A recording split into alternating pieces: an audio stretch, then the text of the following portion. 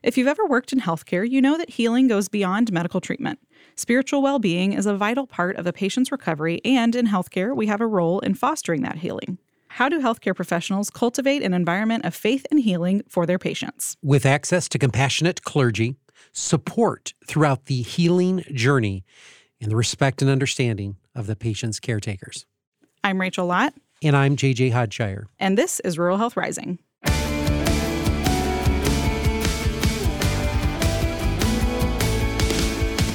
Welcome to Rural Health Rising. I'm J.J. Hodshire, President and Chief Executive Officer of Hillsdale Hospital. And I'm Rachel Lott, Chief Communications Officer. Rachel, our guest today is someone very special to me, a good friend, a neighbor to Hillsdale Hospital, and a great spiritual leader here right at Hillsdale Hospital. He's an expert in faith and healing and has years of experience working in a healthcare setting. That's right. We are talking with someone who spends quite a bit of time at Hillsdale Hospital helping patients heal by offering spiritual support and also supporting the overall chaplain program and supporting the additional clergy who support our patients. And doing so a great job. Our guest today is Reverend Lucas Miller, Hillsdale Hospital chaplain and also a pastor of a local church here in Hillsdale County, which we'll talk about in a minute. So I want to welcome you to Rural Health Rising, Pastor Lucas Miller. It is wonderful to be here. Thank you so much for inviting me. And for our listeners, if you remember back, I want to say it was probably 2021 or 2022, we did an episode with Pastor Miller on faith and vaccination and some conversation around that. So after this episode, if you want to hear more from Pastor Miller, you can go find that one. We'll put a link in the show notes. So to start, Pastor Miller, tell us a little bit about yourself, your background, and your work here at the hospital as chaplain and director of pastoral care.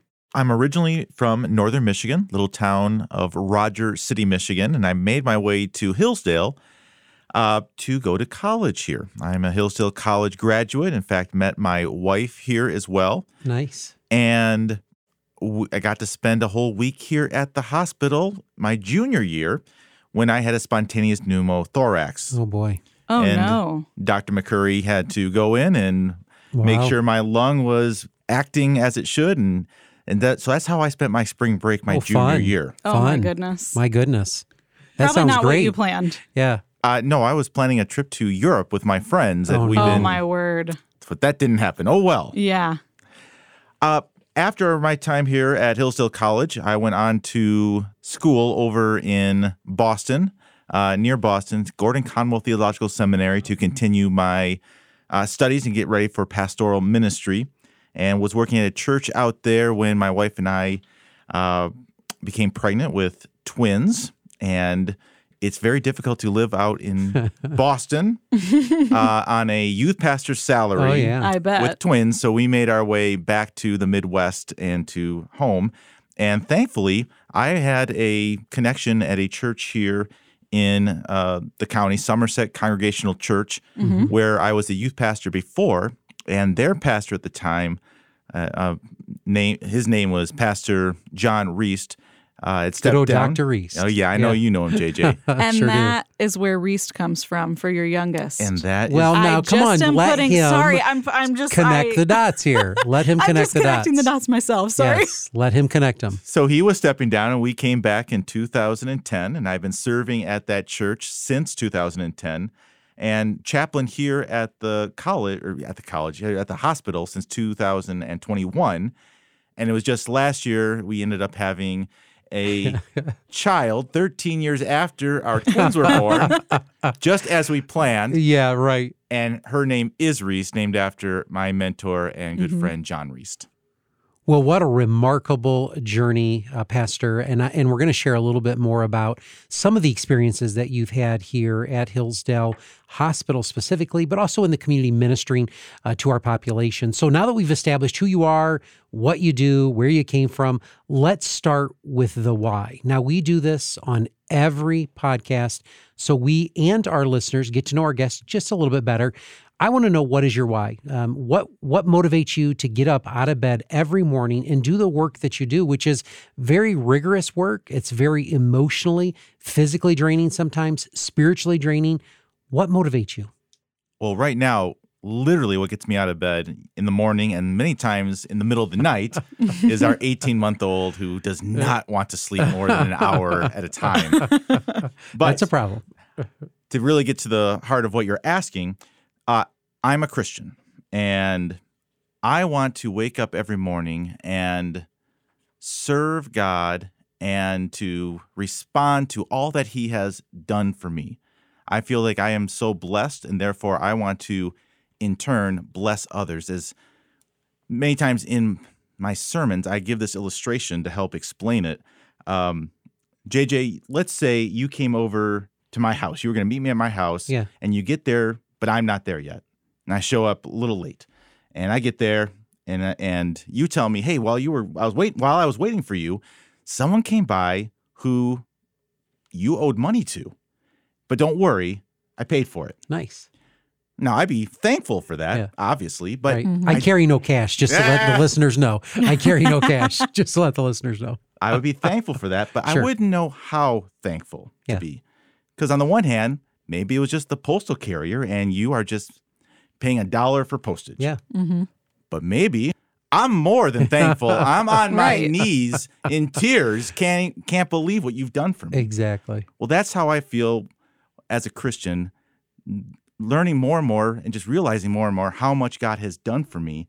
And therefore, in response to all that he has done for me, I want to be the best husband, best dad, best pastor, best chaplain, best citizen that I can be in response to all the blessings that he's given me. That's right. That's right.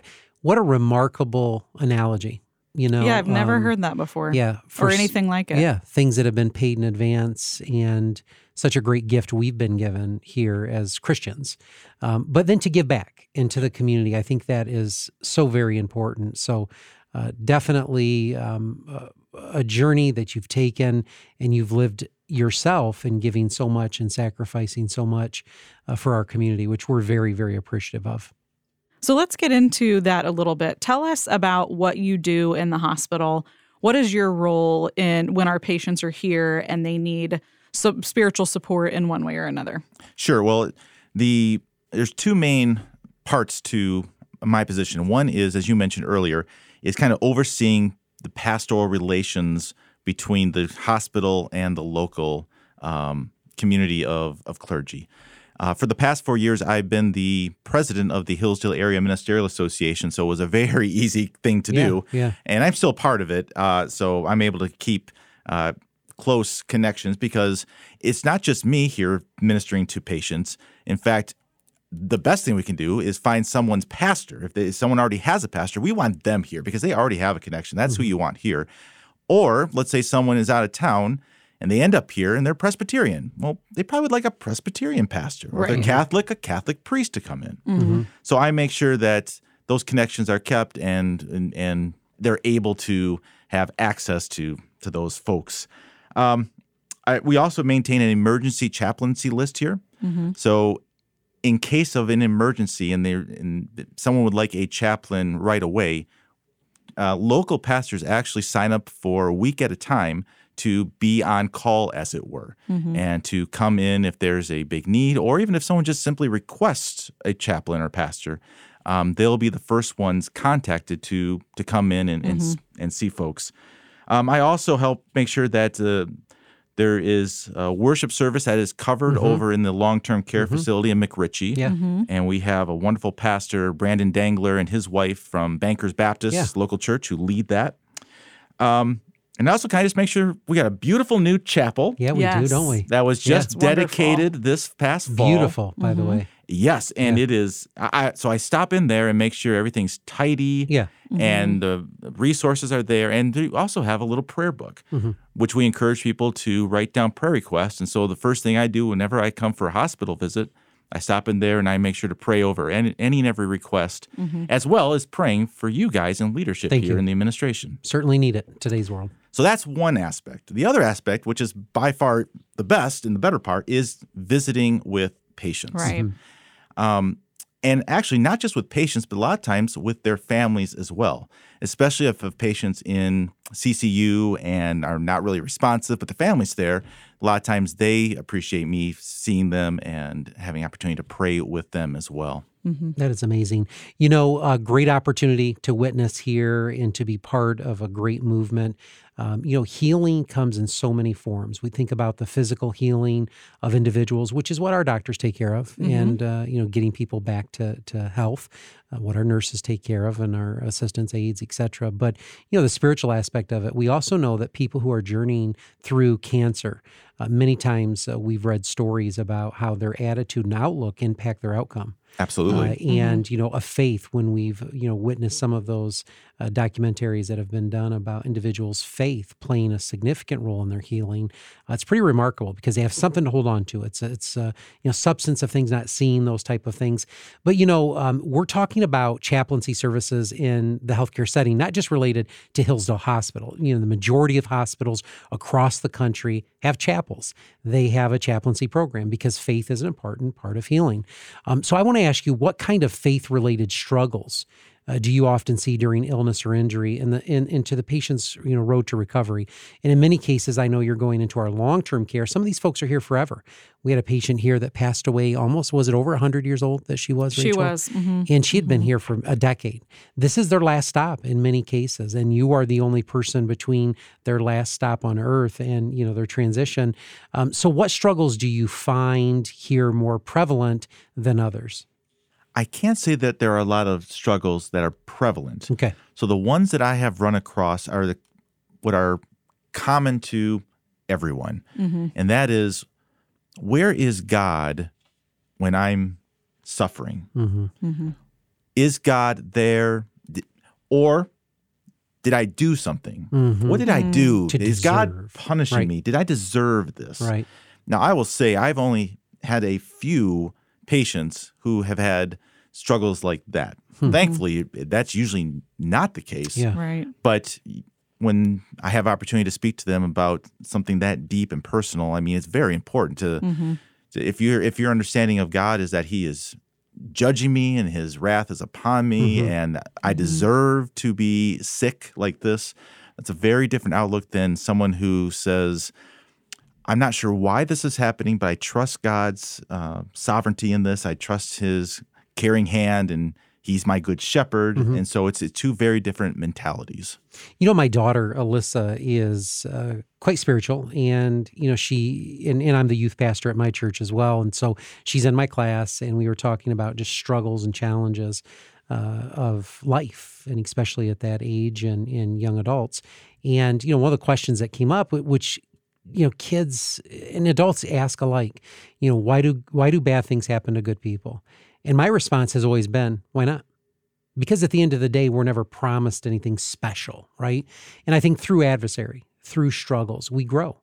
I know that my greatest growth has not been on top of the mountain when the great things are happening to me. It's really in the valley when I've, you know, discovered it at the most rock bottom places of my life, whether it's depression, which I have labored through, whether it is some of the challenges of life, which I've labored through, loss of family members, which I've labored through. And in those places, I find that is where my strength is. And so, you know, I want to talk a little bit about, you know, when we look at those struggles, you're impacting people's lives every day. Have you had that person that said, why do, you know, bad things happen to good people? Have you experienced that? And if you have, what is your response to that, to someone listening today who may be going through that journey? Why do bad things happen to good people? Absolutely, it's happened. In fact, this was one of the kind of emergency calls that came in asking for a chaplain here. And this particular patient had been hit by a vehicle. Oh my gosh.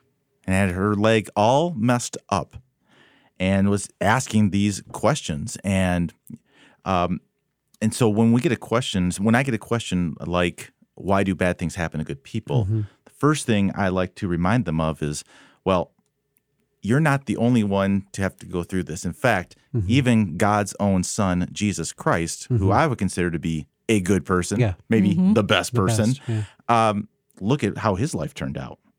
Was God with him? Did God love him? Absolutely. And yet it was God's will to do something glorious through the suffering. And so while we might not ever know the answer to the whys, we can know that He is there and He has a purpose and He is going to do something good out and through it. A lyric of Bill Gaither's song the God of the mountain is still the God of the valley. And I think that's so important for us to remember in our journey of faith. Is that he's with us ever present. And, we've all seen the footprints saying, where he was carrying us. And those are all true. And I think through the journey of someone's health, that plays a significant role of knowing that we're not alone. Even when we are alone, when there is no family, we're really never alone. So thank you for the ministry that you do for us in that regard. And JG, your answer was very good. The fact that God will use these times of trouble to make us better, to strengthen us. One analogy I like to use is that when do roots grow the biggest and strongest for trees? It's not in seasons where it's wet and fertile. No, it's in the dry seasons. That's right. It has to go looking for more water, and it gets deeper and it's stronger and more firm and steadfast because of it. That's incredible. So how have you seen faith impact the healing process for some of the patients that you've worked with? Have you had any of those situations where you just can see that their faith is playing a huge role in their healing process? Now, this is much more common than people who are struggling through their faith, at least here from my visits with patients. In fact, I would say most of the patients I meet that are of a faith, that faith is their anchor. It is what is keeping them steady in this sea of this storm of illness and hardship and physical pain. And you can see this quiet trust that they believe God is in control. And it just gives them a peace and hope and a steadfastness that can only help in the healing process. It can only aid the actual physical healing that's going on. Absolutely. So, there's also, we've talked about the great things that happen and the great ministry that you have here and that your other chaplains who you supervise have here. But, there's also barriers when it comes to, faith and healing in the hospital and working with patients and those types of things. So, obviously, what barriers do you face in working with patients, number one? And then a follow-up to that is, how does your faith help you overcome these things to work through them? There aren't that many barriers per se. I think the biggest natural barrier is for a lot of these patients who are not here long term, it's a one and done visit. True. I will Very probably true. not see them again. And so I have one opportunity to minister to them. And then that's true. You just give them into the Lord's hands and care and keeping. And so I use that opportunity to connect as well as I can on a one-time visit and offer to pray with them. But some of the other patients, as in McRitchie with the long-term, it's been really fun to form relationships with them, friendships with them. We're on first-name basis, so we look forward to seeing they and I look forward to seeing each other each week. And in fact, I haven't told you this, but I have an assistant that comes with me weekly to McRitchie, and it is my 18-month-old Reese. I bet they love that. Oh, she is the stealer of the show. Like the mascot. Yes, she is the one who is doing all the work. I'm not doing the work. She's doing the work. They just can't wait to see her. And that's awesome. And just to hear her talk and see her run around, it is it's pretty phenomenal. It's a lot of fun. Oh, that is awesome. That is awesome. So what advice would you give to healthcare workers who want to help facilitate that healing environment for their patients? And then also, there's another piece that I think we should talk about, which is how do we support our healthcare workers themselves? Because their jobs can be very emotionally draining. They're obviously physically demanding. And now it's just a difficult time in our industry, especially for frontline workers. So how would you advise those workers to help facilitate a healing environment, and how would you advise them to take care of themselves spiritually? Let's start with the second first. It would be good for them to know, the workers here at the hospital and in healthcare industry, that they have as much access to the chaplains as the patients do. And so if it's not just for patients. That's right. I'm available, and other pastors in the area would be available too, to help the patients, or help, not the patients, but the workers with whatever struggles they are having. And it doesn't even have to be work-related struggles as well. So that is certainly one thing. Now, going back to your original question about how can healthcare workers help facilitate healing and faith in with the patients. So, Rachel, this is going back to our conversation before we began the podcast, and I guess you can strike this out if you don't want this mentioned. Oh, no, I don't care. I'm an open book. So, Rachel, you just had your second child here at the hospital. I did, yes. Back in October. And it was a little traumatic. It was. But you had been taking such good care of. In fact, your doctor, Dr. Odell, said, this is one of ours. This is our patient because you work here. You're one of ours. And so I think one of the best things that healthcare workers can do to the best of their ability is to try to treat each patient like that. This is one of ours. This is our patient. To have that, not ownership, but that sense of responsibility and personal care for that person. Exactly. Which will involve being present, listening. And, I tell nurses and others that if someone comes in and they have a particular faith, or let's say they're pretty religious or spiritual, and if you feel comfortable praying and they want you to pray for them, I don't see what should stop you from saying a prayer with them or just being present with them. Not for everyone, but if that's you, I think you should go for it. I think the patient will feel that connection right away. But I loved what you said about this is one of ours. And so just making every patient feel like I'm one of theirs. Yeah, so that's very important. Let me ask you a question. So you have to balance a lot. You're also a pastor of a local church. Talk to me a little bit, and to chaplains that are listening, like they're maybe considering going into hospital ministry. How do you balance that? And I guess, I talked to a pastor once who said that his church was very angry that he was coming here.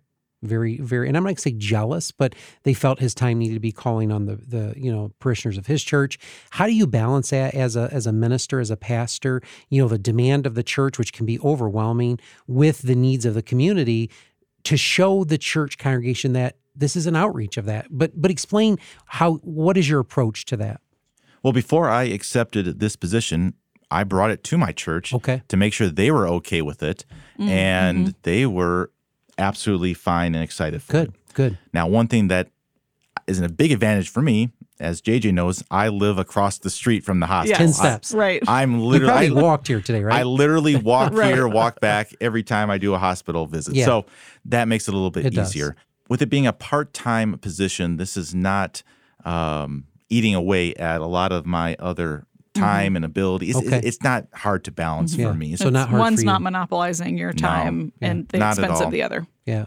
And being able to bring my daughter over here Yeah. once a week, and that just makes it, in a sense, even easier to do. So, So what does a pastor do who has seen such strife, such anguish, such, at times carnage here at the hospital, as well as the demands of your church? What do you do to balance yourself to ensure that you're feeding yourself, and to ensure that you're giving your all, and that you're up to that mentally, physically, and spiritually? How does a pastor do that? For those listening today who may have a difficulty balancing that, how do you do it?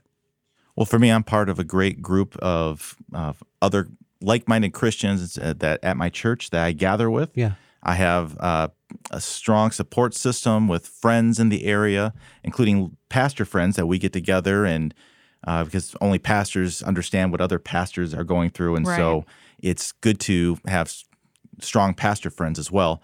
And I make sure I put my wife and kids before all the stuff we've been talking about too. Besides my faith, I make sure that they are top priority. And let me put it this way. If things aren't good at home, they're not going to be good anywhere else. Right. But if things are good at home, there's a likelihood, there's a better chance things are going to be better everywhere else. You got a strong foundation That's for right. everything else. Sure, That's right. Sure. Great songwriter and a singer, gospel singer, Jake Hess once said, "Prayer is the key to heaven, but faith unlocks the door." And when we talk about faith, that's a big word. Conjures a lot. I mean, faith. When you hear people say, "I have faith in you," or "I have faith in this process," or "I have faith in general," it's faith, the substance of things not seen. So, how are you hoping to see faith impact Hillsdale Hospital going forward? I will tell you, JJ, and I think this is going to be no surprise to you, this is a very faith-welcoming hospital. It is. And I'm very thankful for that. I haven't seen anyone need to pull me aside and say, "Hey, careful what you're saying, and watch what you do." If they do, let me know, because I'm going to go have a conversation with them. Not at all. Yeah. And I think just also the fact of the resources I put in for chaplaincy care and also for the beautiful chapel we have speak to the faith-welcoming atmosphere that is in place and probably has been in place for some time here at Hillsdale Hospital. So there isn't much else to do beyond that. It's great. Yeah. Someone listening today who may be inspired, of course, this is a national podcast, who may be inspired as a minister that wants to enter a ministry at a hospital, what would you recommend them to do? Is there training courses? Should they reach out to the local hospital? How should they participate? Well, there are opportunities for sure, and going online, you can find a lot of resources. I know if you're going to full-time chaplaincy, there's some great education programs out there that in most seminaries and theological schools will have a track that involves chaplaincy hospital care. But this doesn't mean that certainly there are some hospitals like ours where it's a smaller hospital where that level is not required. So you need to check with your local hospital too what they want. And if you are near a hospital, and they probably already have a chaplaincy service, probably just contacting them and getting to know the chaplains there or whoever is leading the chaplaincy program, that's probably the first place to start. Absolutely. Chaplain, it's been so great to have you in the studio today. Mentor, friend of Hillsdale Hospital, friend of our patients, obviously a spiritual advisor to many of us, including me. It's great to have you integrated into our health system. It's been great to have you on our campus to minister to our patients and their families. I get nothing but positive reviews back. We're excited to have you here. And thank you for your commitment to our hospital, our community, to our patients, and to our staff. It means so much to us. So thank you for not only joining us today in the studio, but for also being a part of our hospital family. It's so important. Thank you so much, JJ, and you're doing such a great job here leading the charge at the hospital, and I'm so thankful to be part of a great community here at Hillsdale Hospital. Well, thank you. And before we close, we like to do a fun segment with each of our guests. We want to know, what is your most unique rural experience or one of your favorite memories that is unique to rural life? And you've already said you grew up rural, right? Yep. I mean, you were in a town, did it have a stoplight? One stoplight in the entire county, but since I've lived there, it's now gone. So there's traffic light in the county. That's hilarious. And what county is that again? Presque County. Presque. All right. So, give our listeners an idea of maybe something that has been in your rural experience that's unique. It is shocking how much hay goes through Hillsdale City. It's shocking how much hay. Every day I live... The sale auction. I live here at the corner of Hallett and Hillsdale, and every day there are flatbeds, there are trucks that... all these old farm trucks that have hay stacked 5-6 feet high. And the reason I know that these hay go by so often is because my daughter, Allie, will tap me, and she will do her best dad joke and say, "Hey, Dad." Hey, and she'll point out the window. Hey, and this happens many times every day. That is awesome. That is funny. That's funny. Well, that is one good story. Again, thanks for joining us today on Rural Health Rising. Next time on Rural Health Rising, we'll have another great conversation with another great guest, so be sure to tune in. And with that, don't forget to subscribe wherever you get your podcasts. And if you like what you hear, leave us a 5-star review on Apple Podcasts and tell others why they should listen too. Your feedback helps more listeners find Rural Health Rising. And you can now find us on Twitter. I'm at Hillsdale CEO JJ. Rachel is at Rural Health Rach. And you can also follow the podcast at Rural Health Pod. Until next time, stay safe, stay healthy, and stay strong. Rural Health Rising is a production of Hillsdale Hospital in Hillsdale, Michigan, and a proud member of the Health Podcast Network. Hosted by JJ Hodshire and Rachel Lott. Audio engineering and original music by Kenji Ulmer. For more episodes, interviews, and more information, visit ruralhealthrising.com.